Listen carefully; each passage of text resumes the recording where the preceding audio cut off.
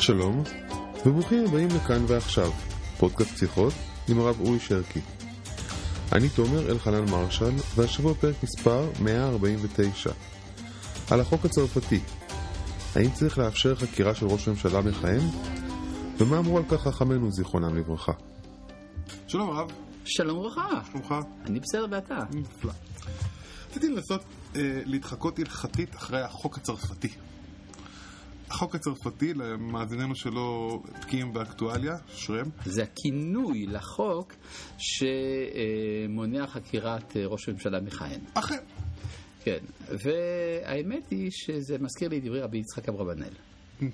רבי יצחק אברבנאל כמפורסם היה מדוגלי הדמוקרטיה, התנגד לשלטון המלוכני, הוא הסביר את זה בהרחבה בפירושו לתורה, והוא אומר שהשיטה היותר טובה של הממשל זה מועצה נבחרת שמתחלפת כל כמה שנים. הוא אמר את זה בשנת? קצת אחרי גירוש ספרד. הוא ידע בדיוק מה זה פוליטיקה. הוא היה שר אוצר גם אצל מלך פורטוגל, גם אצל מלך קסטיליה וארגון, והוא ראה גם את גירוש ספרד. בקיצור, היה איש מדינה לכל דבר, ולכן החשיבה הפוליטית מאוד העסיקה אותו, והוא הגיע למסקנה שהשלטון הדמוקרטי כפי שהוא נהוג היה בימיו בוונציה או בפירנצה ועוד כמה ערים כאלה, או בגנוע, זה המשטר האידיאלי, והוא מפורסם בין מקדמי הרעיון הדמוקרטי. עכשיו, מה שמעניין שם, הוא מסביר גם מה המעלות של השלטון הדמוקרטי. הוא אומר, אחת מהן זה שכאשר יתחלף השלטון, השליטים החדשים יחקרו את פשעי קודמיהם. כן, עכשיו, ולכן, בזמן שלטונם, הם גם יראו מלעשות דברים חריגים. עכשיו, זה מעניין שהנחת היסוד המובנת מאליה עבור רבי יצחק אברבנאל הייתה... שיהיה דברים חריגים. לא, שזה יהיה אחרי ההתחלפות השלטון ולא בזמן השלטון. וזה בעצם באופן מובלע מניח את החוק הצרפתי, שבזמן שהשליט מכהן נותנים לו לשלוט.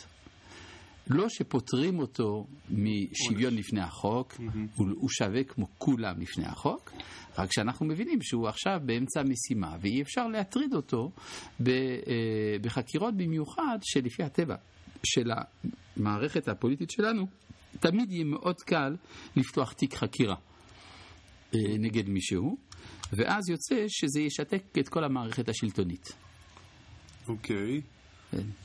יש עוד מקומות, לי עולה בראש בתקופת המלכים. ואם מדובר במשהו חריג במיוחד, בגידה במולדת או כל דבר מהסוג החמור, אז זה ברור שתמיד יהיו חריגות לדבר הזה, וכן יאפשרו חקירה, כפי שהיה בסיפור ווטרגייט המפורסם, כן, שבסופו של דבר היה צריך שניקסון הנשיא יתפטר, אבל יצוין שכמו שמצאנו גם בהלכה, שמי שדן את המלך זה הסנהדרין, ולא כל איזה בית דין יכול להזמין את המלך לדיון בגלל שיש לי טענה על זה שהוא דפק לי את האוטו, אלא רק הסנהדרין יכול לעשות את זה.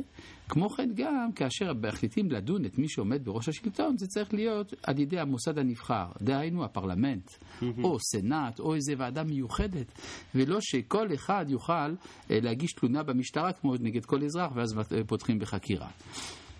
מובן. אז יש לנו את אברבנאל ויש את הסנהדרין, את ההלכה על סנהדרין. כן, שמלך לא דן ולא דנים אותו, ואם כבר דנים אותו, כשדנים אותו זה סנהדרין שדנה אותו. ואם אנחנו הולכים עוד אחורה לתקופת המלכים, לתקופת המלך דוד ומלך שלמה. כן, אז יש להם נביאים מסביב. יש נביאים שהם תפקידם לתת להם את המוסר ולעורר אותם. אפילו ירבעם בן נבט, כן, שבסופו של דבר מלך על פי נביא, אחיה השילוני שאמר לו לחלק את הממלכה. חז"ל אומרים שהוא נענש על זה שהוא הוכיח את שלמה בציבור. אתה בא להוכיח את המלך, אתה צודק, הביקורת שלך נכונה, אבל לא צריך לעשות מזה סקנדל. כי אם זה מזה סקנדל, אז אתה בעצם מערער את היציבות לא של המלך, אלא של החברה בכללה.